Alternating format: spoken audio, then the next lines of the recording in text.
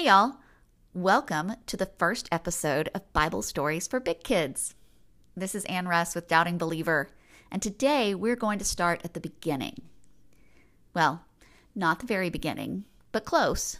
We're going to start on the sixth day of creation.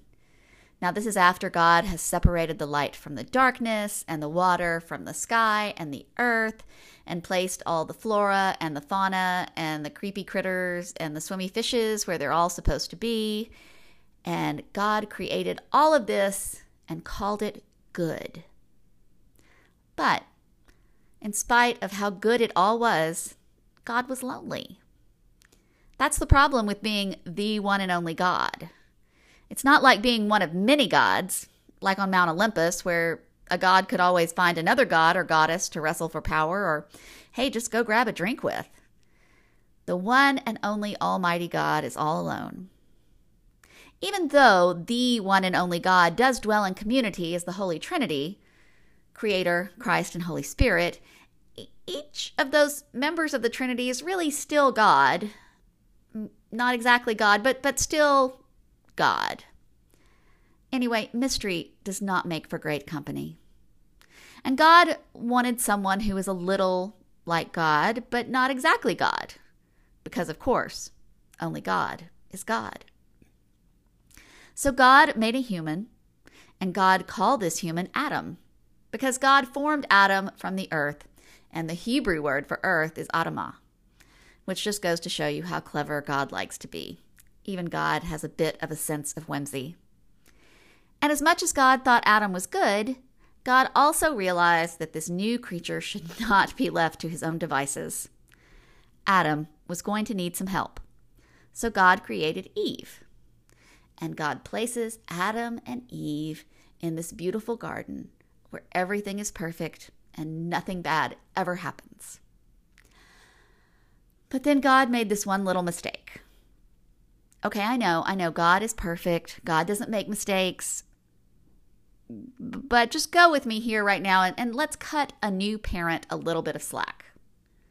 Because any seasoned parent knows that a surefire way to get a child to do something is to tell said child that that certain thing is the one thing he or she should never, ever, ever, ever, ever do. God placed Adam and Eve in this garden and told them they could have whatever they wanted from the entire garden, except the fruit from the tree of knowledge. They were never to eat the fruit from that one tree. Anything else, just not that one tree. Right. Yeah, any fourth grader could tell you what's about to happen next. If they were casting this story as a movie today, the snake that you see in the Bible that tempts Eve to eat from the tree of knowledge would most likely be replaced by a compilation of every bad guy who ever appeared in one of the 1980s John Hughes movies.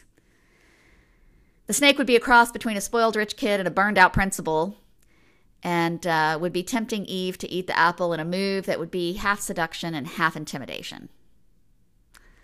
Of course, after both Eve and Adam have eaten the forbidden fruit and gotten caught by God, Adam blames Eve. She gave me the apple, which was probably more like a pomegranate. But anyway, she gave me the apple, he told God. And, he probably knew it was a jerk move the moment the words came out of his mouth. But by then it was too late to take it back. The damage had been done. They were caught. Adam and Eve realized they were naked. They were terribly ashamed. They got kicked out of the Garden of Eden, and paradise was lost. Now, this story is often called the story of original sin, but perhaps it is better thought of as the story of original shame. It was the moment that shame entered our world. It was the moment that humans began to feel unworthy and not good enough. And we've been wandering in the wastelands ever since, bearing that shame we've been trying to shed since time began, despite the efforts of the God, the one and only Creator, Almighty God, trying to show us the way home.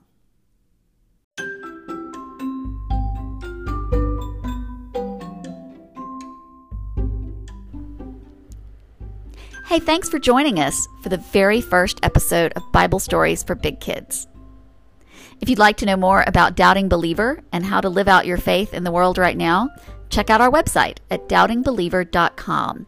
And be sure to check us out on Friday when a video will drop with a little longer message about Adam and Eve and what we can learn from their story.